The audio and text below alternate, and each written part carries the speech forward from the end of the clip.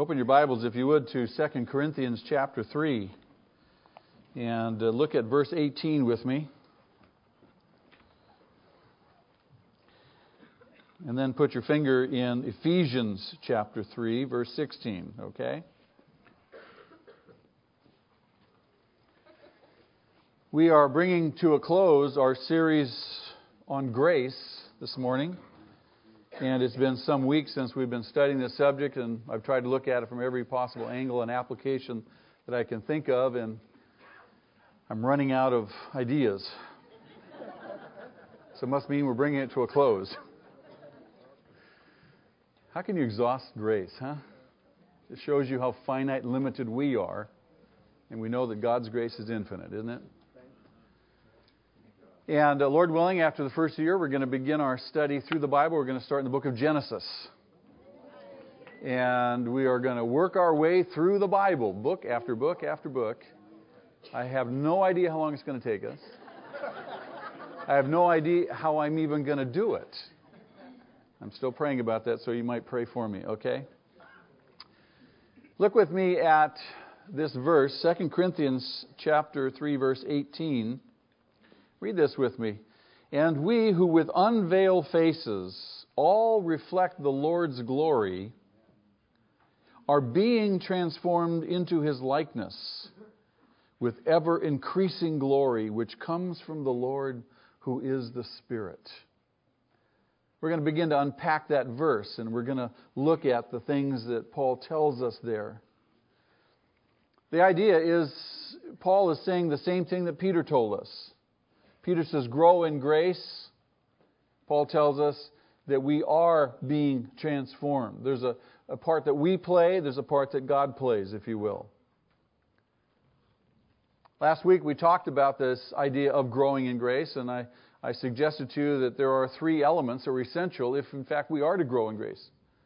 It's one thing to listen to Peter's words, grow in grace, grow in the knowledge of our Lord and Savior Jesus Christ. But great, how? How do I do that?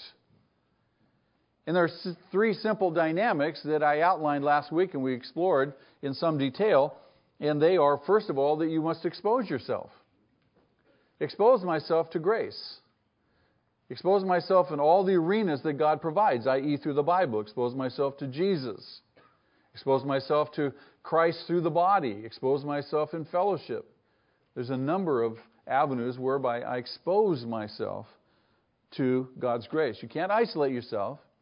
If you're not reading your Bible, if you're not spending time in fellowship, if you're not giving your life away, you're not, quite frankly, exposing yourself to the grace of God. Secondly, not only must I expose myself, I must take God's grace in. I must appropriate it. I must make it mine. I believe what I read, and as I believe it, I take that in. This is mine. I believe, God, that you love me. I believe that you have saved me, Jesus. I believe that you're the only way. You appropriate that. You make that yours. The truth. And thirdly, and this is just as essential as the first two, if we're going to grow in grace, we must pass it on. We must express grace. Express it in our life, how we live, in our language. Express it as we share with other people, the hope that we have in us. There's a number of ways in which we express it. So those three dynamics are essential if, in fact, we are to grow in grace. Expose myself, appropriate it, and then express it. Right? We talked about that last week. Now, what's important to know is that you only need to do that once or twice in your life. No. We need to do it what? Continually. I don't know about you, but grace runs out of me pretty quick. And I've got to be continually filling up my grace tanks. I got to do it every day. I'm always being reminded of my need to grow in grace. So I've got to continually be exposing myself, continually be believing and appropriating, continually expressing God's grace. And as I do so, over and over and over again, a miraculous transformation happens in my life. A miraculous transformation. And this transformation, we are being conformed, Paul says in Romans 8, conformed to the image of His Son. Here in this Corinthians passage, we are being transformed with ever-increasing glory to His likeness. God is making us more and more like Him. Now, why is He doing that? If you remember way back in the beginning, we were created in the image of God. Isn't that true? And then something happened to us. What happened to us? We fell. We fell from perfection to imperfection. The image of God was terribly, terribly defaced and damaged, recorded in chapter 3 of the book of Genesis. And as a result, we've had alienation from God. We've not had fellowship with God. We're imperfect in so many ways. And God wants to restore that image so that we can once again have perfect fellowship with Him. This is what the whole thing is all about. It's not that He just saved me from hell. No, He wants me. He wants to be in relationship with me, and He wants me to enjoy perfect relationship with Him. We are created for relationships, aren't we? I mean, none of us, though we may try sometimes, and we fight relationship, we say, well, I don't need you, I don't need these people, I don't need this. We do need each other. We're built for it. We have this kind of love-hate thing with relationships. And the greatest relationship we need is with God. And He wants it with us. I don't know about you, but that just blows my mind. He wants to have a relationship with me. My. So He's changing me. He's transforming me, and He does so by His grace, and it is the work of His Spirit that makes that transformation occur. Again, He says that we are being transformed with ever-increasing glory. He says, this comes from the Lord who is the Spirit. This is the work of the Holy Spirit in my life. It's the Holy Spirit who does it. In Galatians chapter 5, you recall verse 22? Paul talks in that passage about the fruit of the Spirit. Do you remember that? What's the fruit of the Spirit? Love. Love is kind of the overarching fruit and encompasses joy, peace, patience, goodness, kindness, faithfulness, gentleness, and self-control, doesn't it? How many people would like to be more loving? I mean, Alan made us sing that song. I just gag on it every time I sing it. I got joy, joy, joy in my heart, you know. Sometimes I don't have joy in my heart. I sing that song, I go, hypocrite. You know, I got love like an ocean. How many have love like an ocean this morning? I need more love. What am I saying? I'm just suggesting to you that the work of the Spirit in my life as I continue... See, this brings us face to face with our continual need for His grace, huh? And if I'm not exposing myself, if I'm not appropriating, if I'm not learning to express it, I'm not going to grow in grace. And I'm not going to be able to sing that song with any kind of credibility. The fruit of the Spirit. Paul says these things characterize. These are the qualities that characterize this transformed life. How do I know I'm being changed? Because I'm more loving. Not because I'm more pious. Not because I'm more spiritual. How do I know I'm being changed? Because I have more joy in my life. And I'm not having to crank it up. Oh, I'm going to be joyful today if it kills me. It may if you try that way.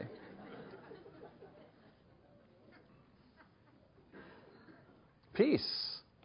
This wants a peace. How many want to be more patient? You get the idea, right?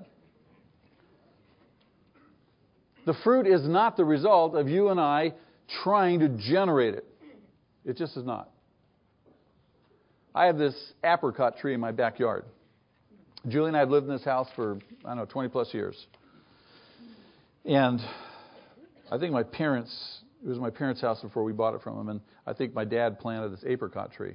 As long as we've lived there, the most number of apricots I've had is 5 on this tree. Takes up the entire backyard practically. Those of you who've been to our house, you know what I'm talking about. Every year, and I like apricots, so every year I'm thinking, maybe this year we'll get apricots. Maybe this year. And I look, and when the tree starts putting out blossoms and leaves and stuff, and I look, there's just maybe a blossom here and a blossom there, and I'm praying that I can get to the apricot before the bird does. Those of you that have fruit trees, you know what I'm talking about. So one day, a couple of years ago, I was browsing through Home Depot. Anybody ever do that? I mean, you can get lost there, just browsing, right? Spend a whole day there. We can get lost for a weekend there. I was browsing through Home Depot, and I was going through the garden department, and I'm just looking at all the different products and stuff, and I'm thinking, I wonder if they have something for fruit trees. And so I asked the guy, and he said, yeah, and he showed me that I got this special food for fruit trees. Now, I'm not a horticulturist. I'm not a gardener. I don't do all that stuff. And so I thought, okay. I said, well, how do you use this? And he said, well, it's right on the bag. It tells you how to do it. Helpful clerk. So I bought the bag of stuff. I took it home and I read the instructions. It said just sprinkle it around the tree, not its base, but where where the branches go out the furthest, because that's where the root systems apparently go out to. So I did. I opened the bag and sprinkled it around the tree. Forgot all about it. Watered it. And then the spring comes, when the fruit starts coming out. And I couldn't believe it. The whole tree was covered with blossoms. I said, Julie, look at this tree. Look at the blossoms on this tree. We're going to have apricots. We had more apricots. The thing was loaded with apricots. Now, what am I saying? All that to say this. I exposed the tree to some food. The tree didn't have to go grunt and groan to get the fruit out. Not at all. Not at all. See, the Holy Spirit opens our eyes to the wonder of God's gracious love. And when grace touches your heart, that new life simply grows supernaturally, freely, and sweetly. It is the fruit of the Spirit.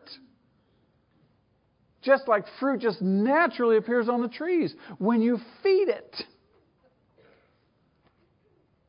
It's just like your life is barren. There's no fruit. What do you need to do? You need to expose yourself. You need to get some food, some fruit, some... Stop it. You know what I'm talking about, right? In Romans chapter 8, verse 4, Paul says it this way. He tells us that the righteous requirements of the law might be fully met in us who live according to the Spirit. Now, what does it mean to live according to the Spirit? The very same thing I'm talking about, growing in grace. The only way you know that you're living according to the Spirit is you're growing in grace. The only way that you know that you're growing in grace is that you're bearing fruit. See, sometimes people say this walking in the Spirit, living in the Spirit, is some kind of a weird thing. No, it's simply doing what God says. Expose yourself to Him. Expose yourself to the means of grace. Appropriate it. Express it. And you'll begin to see growth and fruit being born in your life. Now turn with me to Ephesians chapter 3. I told you to put your finger in that place too, didn't I?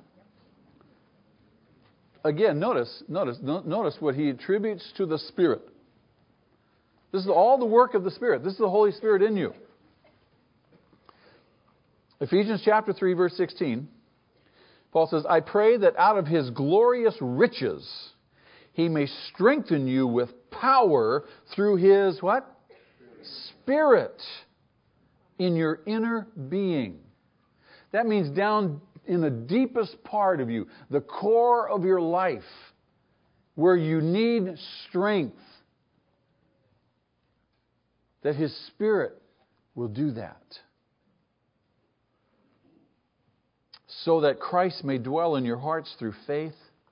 And I pray that you, being rooted and established in love, may have power together with all the saints to grasp how wide and long and high and deep is the love of Christ, and to know this love that surpasses knowledge, that you may be filled to the measure of all the fullness of God. It's just another way of saying that you be changed, that you be transformed, that you be more like God. But it all starts with the work of His Spirit. And it's grace that does this. That's what the Spirit is there to do. Beloved, the Spirit is not here in living in me. He's not living in you to nag you and condemn you. God is not the eternal nag. The Spirit is not living in you and I. He is not here to make some kind of spectacular outward demonstration of divine power, though He often will. That's not His primary purpose. The Spirit is not in us just to overwhelm us or to swallow up our individuality. We're not going to become one with the all-nothingness, as the New Age people would like to believe and all of the Eastern mystics would like to believe. They just want to anesthetize themselves. It's all illusion and nothing is real. No. This is all very real. And the Holy Spirit doesn't just swallow up our individuality. He accentuates it. He makes us more real in who we are as we become like Him. The Holy Spirit is not in us just to administer infusions of divine ecstasy so that we just get the warm fuzzies all the time. No, He's here to reveal to us. He's here to make real to us the glory of the grace of God in the face of Jesus Christ. You and I could not see the glory of God in the face of Christ were it not for the Holy Spirit's work, opening our eyes. That's what He's here for, so that you and I can see. I mean, just think the first time you saw Jesus, as you opened the Word, as you read, as somebody announced to you who Jesus was. I don't know if you can remember the first time it dawned on you who Jesus is. And it had to take your breath away. You can't just say, ho hum, ho hum. No, it's the work of the Holy Spirit to open your eyes to the grace of God in the person of Jesus Christ. And then to enable you to believe. It's by faith. And then be remade, transformed, changed more and more into Christ's likeness, again, which comes from the Lord who is the Spirit. So, beloved, grace, when answered by faith, produces a transformation. This is the work of the Spirit. Now, we need to remember, too, that this change that occurs is a process. It's a process. Paul says we are being changed into God's likeness with ever-increasing glory. Peter says, grow in grace. Both of those expressions imply process, do they not? It's a process. It's a process of transformation. It's never fully finished as long as we live here on this earth. Now, certainly there's a time when we do pass from darkness to light. There's a time when we pass from despair to hope. There's a time when we pass from imprisonment into freedom. But the whole of the promised land is not yet won in a day, is it? There are still giants in the land to fight. There are still cities to take. There remains yet very much land to be possessed. If you can go back to the Old Testament and you know the analogy of Israel taking the promised land. God said you'll not be able to conquer the land. You're not going to be able to take all the cities all at once. It's going to be a process. It's going to take you some time. He says, but I'm going to go before you. And I'm going to drive your enemies out before you. You just obey me and follow me. The same principle holds true for us as Christians in terms of the land of our life, if you will. To put it another way, we do not become holy like Jesus Christ the moment we believe. We have not yet fully learned to love as we are loved. Think about that. We've not yet attained, but we do press on toward the goal, don't we? See, that's the challenge of the Christian life. Is to keep on, pressing on, realizing I'm in a process. I'm not just sitting around rejoicing in my perfection because I know I'm not perfect. I'm still climbing, but I'm climbing in hope. I have hope. I know that God's at work in me. I know His Spirit lives in me. I have hope. I'm not giving up. There may be times when I fall back. There may be times when I'm slipping. There may be times when I'm just crawling. But I'm doing so in hope because I know He's at work. People say, how are you? I say, I'm better. Oh, were you sick? No, I wasn't sick. I'm just better than I was yesterday. What do you mean? I said, God's at work in me. He's changing me. I'm better today than I was yesterday. I'm more like Christ today than I was yesterday. And tomorrow, I have something to look forward to tomorrow, because tomorrow I'm going to be more like Christ than I am today. See, I have hope. I'm climbing in hope. I'm climbing in hope. This grace, faith, transformation is not an instantaneous event, beloved. It's a continuing process. It has a beginning. It has a beginning. But it's a process. Now think of this relationship with God. Before the relationship began, was God's love meaningful to you or meaningless? Huh? Was it meaningful or meaningless before you had a relationship with God? Meaningless. I could care less. People say, God loves you. Yeah, get out of here. Leave me alone. I could care less that God loved me. I really could. In fact, I ignored God. I ignored Him. I hid from Him. I rejected Him. I don't want anything to do with Him. I knew He was there. Everybody knows He's there. I don't care, even the most confirmed atheist. You know, there's no such thing as an atheist. You know that, don't you? They like to think there is, but there is no such thing as an atheist. Everybody knows that there's a God. He's revealed Himself to everybody. They know it. They just suppress the truth of it. Paul says through their wickedness. But before I knew Him, before I had a relationship with Him, I could care less. There was no sense of urgency. There was no sense of need. In fact, the moment I would acknowledge Him in any kind of real way, that would be the moment now I'm accountable. Isn't that true? The Bible says the fool says in his heart there is no God. Why? Because the minute he has to acknowledge there's a God, now he's accountable.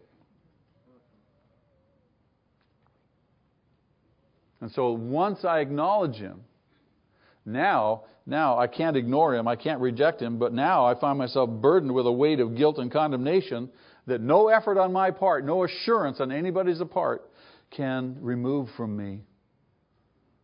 I know I'm guilty. I know I'm a sinner. And no one can say, no, it's going to be okay. No, it's not going to be okay. I just know it. Am I making sense? Before the relationship, at best, God was a stranger.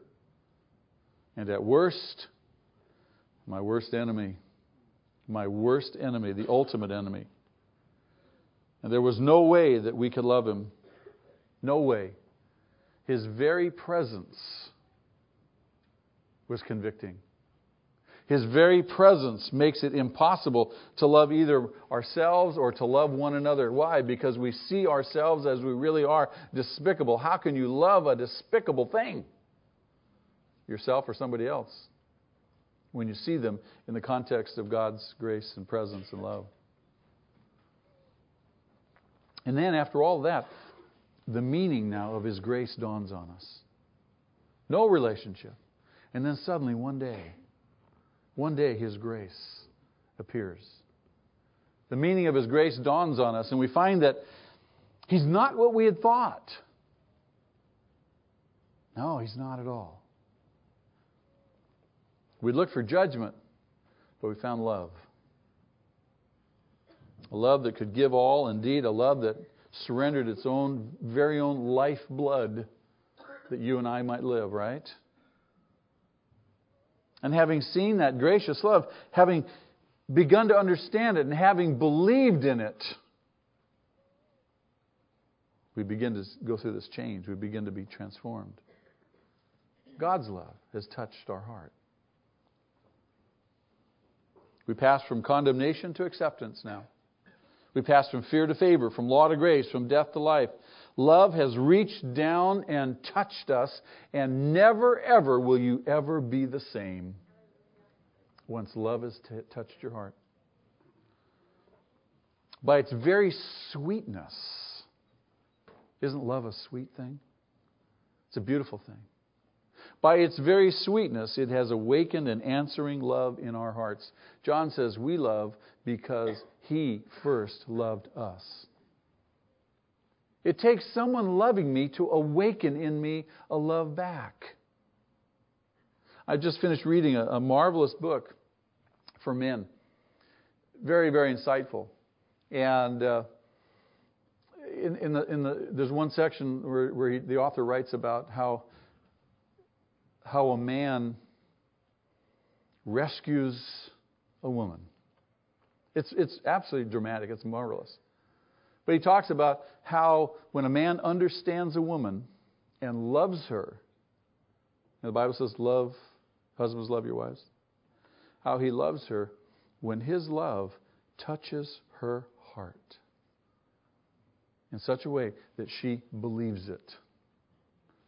How her life opens up and blossoms like a flower. Miraculous. It's the same thing for us. When God's love touches our heart and we believe it, He changes us. And at that point, beloved, we have, in Jesus' words, been born again. Been born again. We have become a new creation. Old things have passed away. All things have become new. But the important thing is the fact that it is grace that initiates and grace that causes this change, this new birth. It is the grace of God touching my heart, touching my life. It transforms me. Peter puts it this way, 1 Peter chapter 1. He says, we have been born again, not of perishable seed, but of imperishable, through the living and enduring Word of God. And then he adds this. And this is the word that was preached to you. Now, what word is he talking about? He's talking about the good news, the message of God's what? Grace. That's what causes us to be born again. That's what this imperishable seed is. It's the message of His grace. And Paul tells us again in 2 Corinthians 5:17. This is marvelous. 2 Corinthians chapter 5, verse 17. He says, if anyone is in Christ, he is a new creation. The old is gone. The new has come. It's a new life. A whole new hope. A whole new future has been opened up to us. Everything that we long for, everything that we hope for, everything that we've been designed for, now is open before us. The old has passed away. The new has come. And then he goes on in the next two verses, in verses 18 and 19 of 2 Corinthians 5. Write those verses down, look them up later. He says, then he goes on and he says, from first to last, this has been the work of God. This has been the work of God, who reconciled us to Himself, not counting our sins against us. Oh my. Again, it's grace. And that's a perfect description of it. In Ephesians chapter 2, the first 9 verses of that marvelous chapter, Paul tells us that we were once dead in our sins, but now we have been made alive by grace. It's by grace. It's this miraculous grace of God that brings us from death to life. And it does it every time. Every time. You can absolutely count on it. You can absolutely count on it. You know what's the old saying? You catch more flies with vinegar than you do with honey. Right? Does the principle hold true? Something sweet attracts us. The grace of God is miraculous. It's not critical. It's not judgmental. Every time grace does it, you can just count on it. When a person sees God's grace for the first time, and when they believe it, they're changed. They're changed. And this change, remember now, is not always manifested in the same way in every person. So we don't have a cookie cutter kind of a thing. God works marvelously, and He has a tremendous variety to His creation, doesn't He? I mean, some people are changed instantaneously. Some people are changed powerfully. You have Saul of Tarsus. Saul of Tarsus, 1 minute, He's persecuting the church. He's breathing out threatenings. He's chasing down believers. He's having them imprisoned. They're being executed. They're being killed for heresy, for blasphemy. And then the next minute you read that he's praying to Christ, that he's believing that Christ is the Lord. He's calling Jesus Lord. A week after that, he's convincing the Jews in the temple, in the synagogues, that what? That Jesus is the Christ. That's a powerful conversion, powerful transformation. And yet for another person, the emergence of this new life may be totally different. Not powerful, not miraculous in terms of instantaneous like Saul's experience was. But rather, maybe it's like a long underground germinating process. Just moving almost imperceptibly into a quiet kind of sprouting forth of a new faith and a new way of life. I've talked to people over the years who come to our church who will sit and listen. And I just kind of try to get to know them and interview them a little bit and talk to them and find out where they are spiritually. And eventually I'll ask them, now when did you become a Christian? Oh, I'm not a Christian. You don't believe? No. Not yet. Why? I don't know. So how long have you been coming? Oh, a while. Why do you come? I just like it. You like it? You don't believe? Yeah. Now, that used to be a source of some consternation to me, but then I began to realize that God is at work. God is at work. And he's doing an underground work. I can't see it, but all I can see is that they just why do you come? Well, I just like it. I just come. That's okay. You know, if I give an invitation or an altar call or something, and I just watch if they're there, I say, did the hand go up? No, not yet. All I'm suggesting is that God does this transforming work differently for different people. It's not always the same. One person may be able to point to the very day and the very hour when they believed, when that new life began, but another cannot. Someone will say, you know what, all I know is that I was once blind, now I see. May not even clearly remember the time when they didn't love Jesus. And many of our young people who've grown up in the church and grown up in our families here, even my own son, he can't even remember a day when he didn't believe. He says, Dad, I don't have a testimony. I said, you have the best testimony. You know, he thinks that you have to have a ragged, ugly, horrible past like me before you can have a testimony. No, you have the best testimony. He says, but I can't remember when it all started. It just started. I can't remember a day when I didn't love the Lord. The main thing is you do. You see? God works differently in all of us. But regardless of how that new life has begun, we fundamentally have Jesus' words that it must begin. You must be born again, right? Regardless if it was slow or sudden, we must be born again. And this is what God wants to do for us. Very simply, this is what God wants to do for us. He is in the business of creating new people. He's in the business of giving new life. New life. He's in the business of setting people free. Breaking us out of prison and giving us hope. That's what He's doing. Of transforming us through His grace. You look into your life and we see areas in our life. And sometimes we have blind spots that we don't see. But we can guarantee that there are areas in our life that we still yet need to be set free from, aren't there? But I have hope. You know, people say, well, I'm working on myself. No. That's God's job.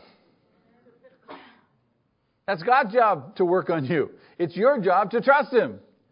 It's your job to expose yourself to His grace. It's your job to appropriate His grace because it's His work in you that brings the change. Tell your therapist that. Well, I have to do my work. I have to make these changes. No, you can't. The message of the Bible, God's Word to us is, I change you. You trust me. Isn't that great? It's that simple. But in our pride, we just get so determined. No, I've got to do this. You can't do it. And sometimes God will let you just spin your wheels and spin your wheels and spin your wheels and spin your wheels and spin your wheels until you get so exhausted, you just run out of gas and finally say, I give. Anybody ever been there?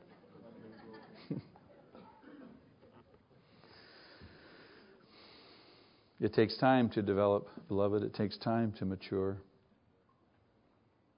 This recreating, this transformation begins when we first see the grace of God revealed in Jesus Christ. That's why I said expose yourself to Jesus. Expose yourself to Jesus. Read those Gospels. Read them. Read them again and again and again. Read them slowly. Read them thoughtfully. And read them out loud. Listen to Jesus. Watch Him. Let Him touch your life. And then you open your heart to trust Him. He'll make the change. And that change is not instantaneous in terms of the whole part of your life. But you'll be born again and you'll have seen that you've done an about face. Life will never be the same again. But now come the years of patient growth. I'm saved! All right, now it just starts. Now come the years of slow and patient growth. How many are excited about the prospect of slow, patient growth? We want to hurry up, because we live in this instant culture, instant society. I want it now, I want it now. And we grow impatient. And we grow impatient when things aren't happening fast enough for us. We opt out. No, it's trust. God, I know you're at work in me. I know you're at work in me. I know that you know what's best. I know that you know what you're doing in my life. I'm just going to keep trusting you. I'm going to keep exposing myself to you and to your means of grace. You see, this transformation does not happen all at once. It keeps on and on and on. We have not yet arrived. We are not yet in His likeness. That's where we're going. That's where we're going. Nor will we be until we see Him face to face. We're not already perfect, but Paul says we press on. I'm keeping on. There's not one of us to whom Peter does not need to say, grow in grace. Isn't that true? All of us still yet need to grow. There's no point in this life at which we no longer have any further degrees of glory to realize in this transformation process. All of us still need to realize this transformation. And why? Why is this so? Simply because we've not yet discovered all that God is. The inexhaustible God. I believe that even in eternity, we're still not going to be able to exhaust our knowledge of who He is. I love that. It's going to be continual growth in wisdom and insight and understanding, even though we're perfect, even in eternity. You can't exhaust the inexhaustible God. We haven't yet discovered all that He is and all that His grace can mean for the changing of our hearts and lives. We do not yet see Him as He really is. We do not yet know the full wonder of His graciousness. And so the unconquered territory in our lives yet remains. Now we see but a poor reflection, Paul says. Say, what does he mean by that? Our lives reflect His glory only dimly. Only dimly. We made one discovery of His grace yesterday. Look into your life and say, I discovered more of God's grace yesterday. And what's the result of that? It changed you a little. It changed you a little. And then today you see Him a little bit more clearly than you did yesterday. And His grace changes you a little bit more. You find that to be true as you expose yourself, as you appropriate it. Someday we will see Him. Someday we'll see Him clearly. The Bible says someday there will not be some obscuring veil between us. There'll be no mist of ignorance. There'll be no cloud of misunderstanding, no fog of unbelief to cloud our vision of Him, our sight of Him. But when that day comes, we will know that we shall be like Him. John says, what we will be like has not yet been made known, but we know that when He appears, we shall be like Him, for we shall see Him as He is. Whew! That's it. That's it. In an instant, in a heartbeat, when He appears or when I go to stand before Him, I will be changed immediately in the blazing splendor of the full sight of what He is. All of a sudden, everything else falls off.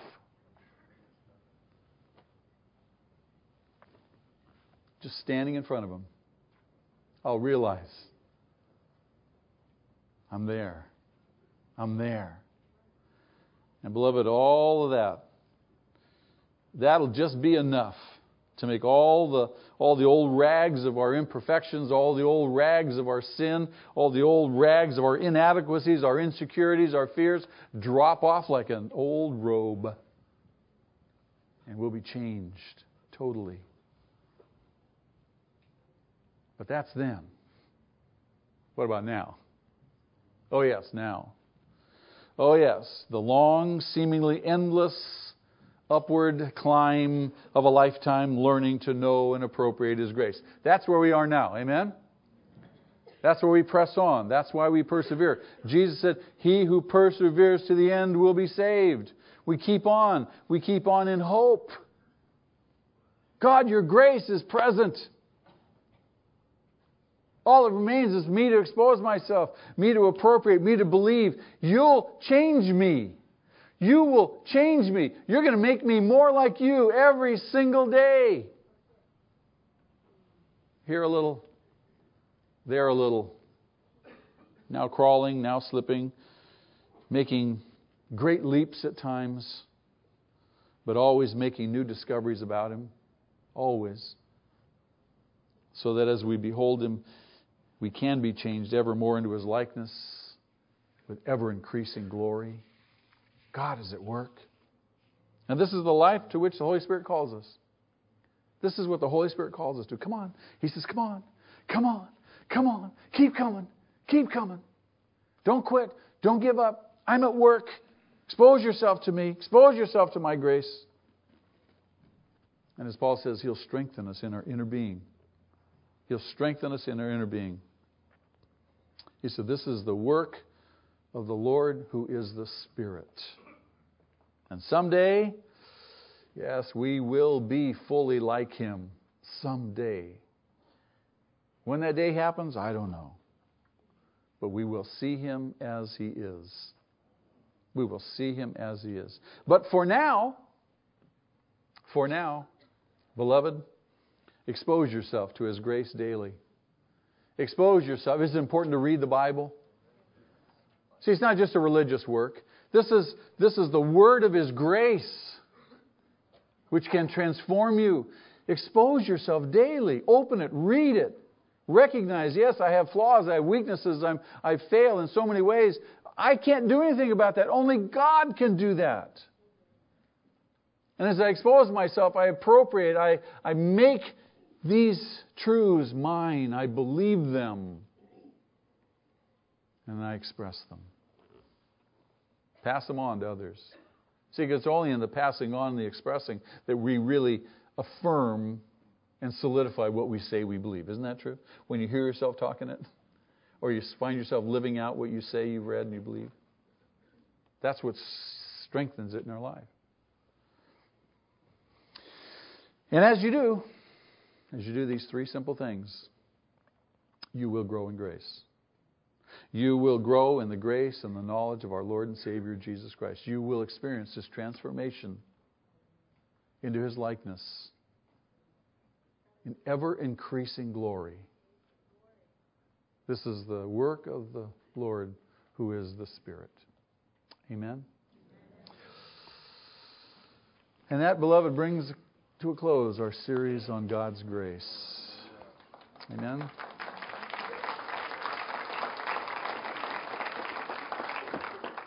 Lord, thank you for your word, and thank you that you love us.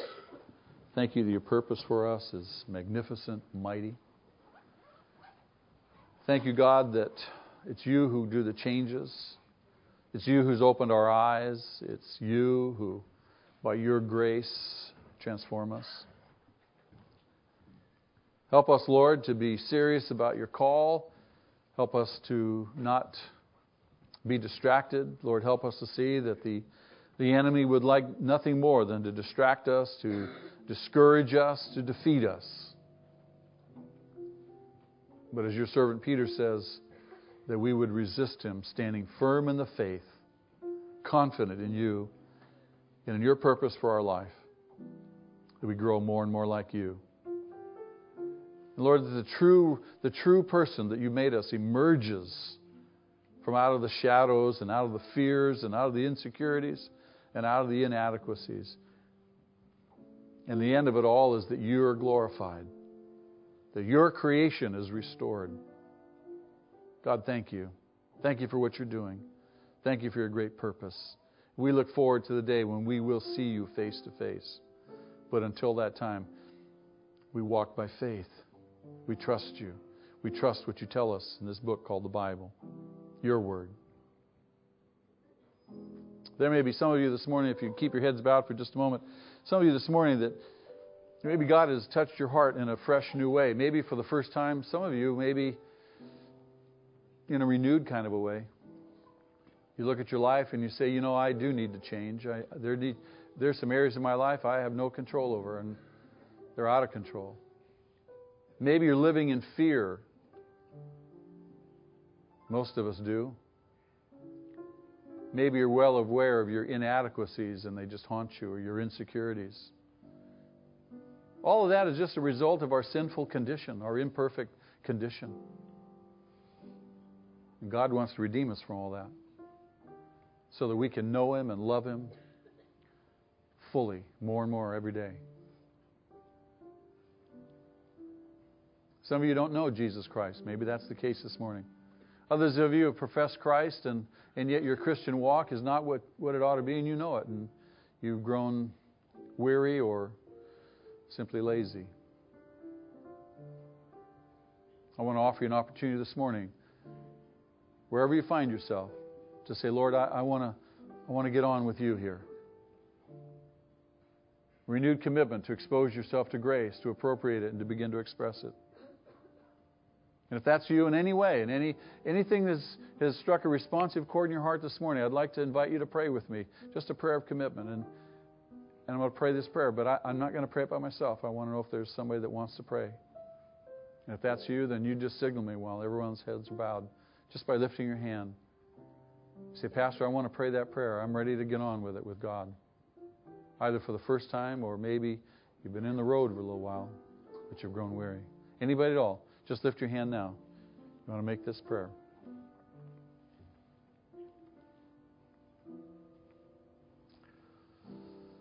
Anybody have a felt need to grow in grace? Just lift your hand. I see that hand way back there. I see this hand down here in front. God bless you. These two hands over here. Good. Anybody else? Just lift your hand now. I see your hand over there, sir. God bless you. Right down here on the aisle. Okay, I see that hand. Anybody else? God, speak to your heart today. Respond now. Respond to His offer. Expose yourself. I see your hand too. God bless you, sir. Okay. And back over there, I see your hand too. Good. If you lifted your hand, I want you to pray this prayer with me. Just a real simple prayer. God, you have talked to my heart today. I know that I need you. And I know that I need to expose myself to you and to your grace. I know I need to make it my own, to believe, to trust you, to take it into my life, to receive it. But not only that, to express it, to begin to live it out. But I've heard this morning you'll even supply the faith and the power to do that. And you've given me faith this morning just to raise my hand You've spoken to my heart. I can't deny it. God, I believe in Jesus. I believe that He's the only way. I believe that He died for my sins. I commit my life to Him. I want to be more like Him. Change me. Take my life, all the mess of it, and make something beautiful out of it. I offer it to you, Lord.